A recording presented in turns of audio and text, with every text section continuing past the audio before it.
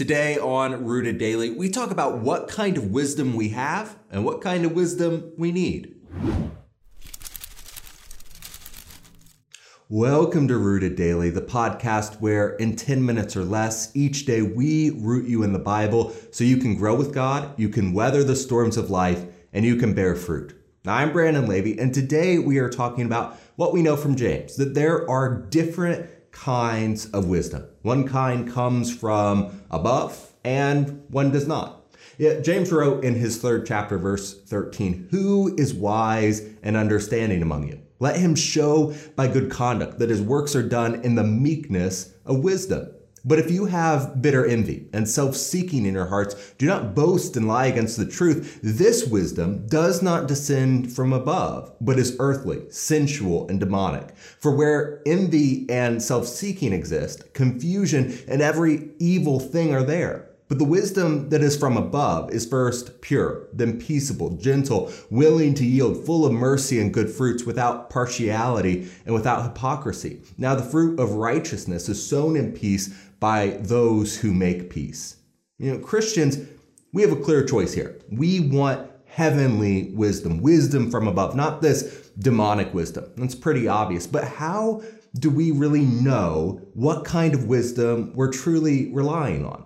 We often pray to God for wisdom and for understanding. We say we want the wisdom that comes from above, but then we never listen for it. We don't open up this book and search for it. This Sunday, I'm preaching about Ishmael, the first son of Abraham, and it's such an interesting thing that happened. God told Abraham that he was going to give him a promise so trustworthy it was going to be called a covenant. And this covenant said that despite Abraham and Sarah's trouble conceiving a child, their offspring would be as numerous as the stars. And that was godly wisdom. And Genesis 15:6 says that Abraham believed this promise and it was credited to him as righteousness by God.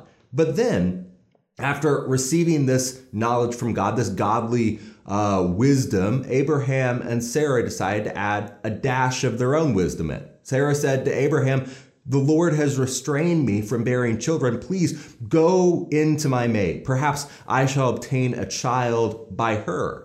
Notice what's happened here. God gave this couple wisdom. He essentially said he was going to take care of their problems conceiving. But Sarah said, "I can handle this." She took matters into her own hands and said, "Abraham, go and marry my servant Hagar too." That's how emphasis on I there, not we or not through God. Sarah was saying, "I will have a child that way." And because Sarah relied on her own earthly wisdom instead of just trusting the wisdom from above, notice what happened in Genesis 16:4. It tells us, "So Abraham went into Hagar and she conceived. And when she saw that she had conceived, her mistress became despised in her eyes. Then Sarai said to Abram, 'My wrong be upon you. I gave my maid into your embrace. And when she saw that she had conceived, I became despised in her eyes. The Lord judge between you and me.' So Abram said to Sarai, 'Indeed, your maid is in your hand. Do to her as you please.' And when Sarai dealt harshly with her, she fled from her presence." And do you see that?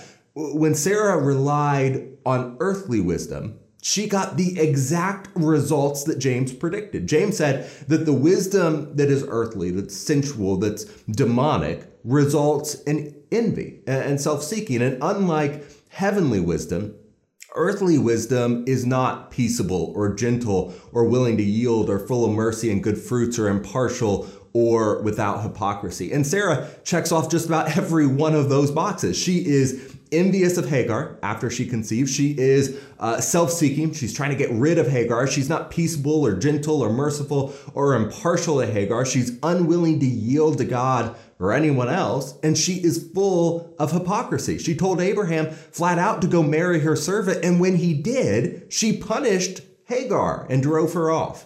And the list of questions that God asks Job in Job 38, he tells us that he is the one who puts wisdom in our inward parts. And that makes sense in the context here of James 3, because James says, if you want to see if someone is truly wise, He says, look to see if they're acting godly. The wisdom that God provides makes us meek. It's pure, it's peaceable, it's gentle, it's willing to yield, full of mercy and good fruits, impartial and without hypocrisy. In other words, we can tell the kind of wisdom we have by how we act. Wisdom that comes from above makes us act godly.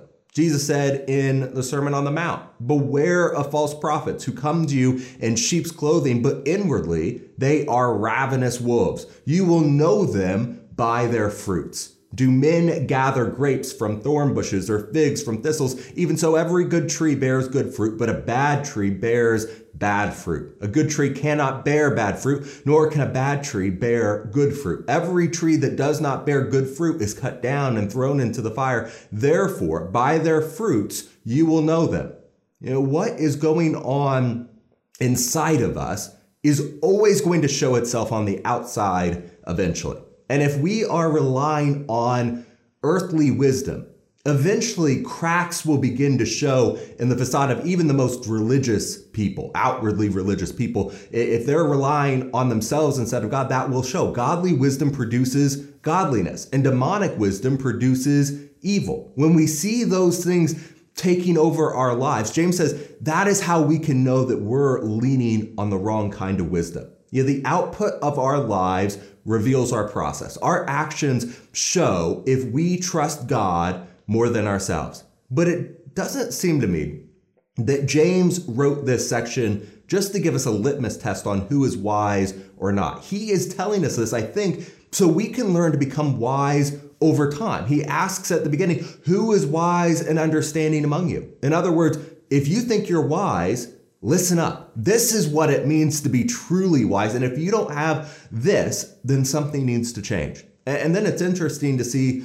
the attributes that James gives to godly wisdom. First, it's pure, then peaceable, gentle, and so on. And that doesn't line up with what the world considers wisdom. The world thinks it's wise to look out for yourself first, to do everything you can to beat the guy next to you and make yourself happy. And so we can understand when a man named Jesus came along claiming to be a king, but he was washing people's feet and he was eating with prostitutes. And most of all, he allowed himself to be ridiculed and beaten and eventually nailed to a cross. We can understand why the world's wisdom would reject him. Paul puts it this way to the Corinthians: for the message of the cross is foolishness to those who are perishing, but to us who are being saved, it is the power of God. For it is written, I will destroy the wisdom of the wise and bring to nothing the understanding of the prudent. Where is the wise? Where is the scribe? Where is the disputer of this age? Has not God made foolish the wisdom of this world? For since in the wisdom of God, the world through wisdom did not know God, it pleased God through the foolishness of the message preached to save those who believe. For Jews request a sign, and Greeks seek after wisdom, but we preach Christ crucified. To the Jews a stumbling block, and to the Greeks foolishness. But to those who are called, both Jews and Greeks, Christ the power of God and the wisdom of God. Because the foolishness of God is wiser than men, and the weakness of God is stronger than men. Wisdom from above, the kind of wisdom that calls us to purity and love and mercy and gentleness and honesty, the kind of wisdom that Christ displayed perfectly, won't make sense to a world full of people who are relying on a wisdom based on selfishness. The two form diametrically opposed worldviews. Sarah saw that when she tried to mix God's plan with her own. And the results were exactly as James warns. Our own wisdom is nothing compared to the wisdom from heaven. The foolishness of God is wiser than men, and the weakness of God is stronger than men. And when we try to get by on our own wisdom, Paul said to the Corinthians, we'll perish. To the world, Christ isn't wise. He's foolish. He preaches selflessness and purity and mercy, and the world can't understand why. The cross, most of all, is foolishness to those who are perishing. But when we lean on the wisdom from above, to us who are being saved, the cross is the power of God. That'll do it for this episode of Rooted Daily, and I'm looking forward to sitting down and studying God's Word with you next time. Thank you so much for stopping for this episode of Rooted Daily. It is so important to take a few minutes to root ourselves in Christ and in His Word, and I'm so glad that you did that with us today. If you think that it's important that others hear this good news, make sure to hit the share button and subscribe to the podcast on your favorite app, whether that's Spotify or YouTube or Facebook. It helps us reach more and more people with the message of Jesus every day. Most importantly, if you're ready to take the next step, repent, be baptized, and hand over your life to Christ, shoot me an email to brandon@rooteddaily.com right now.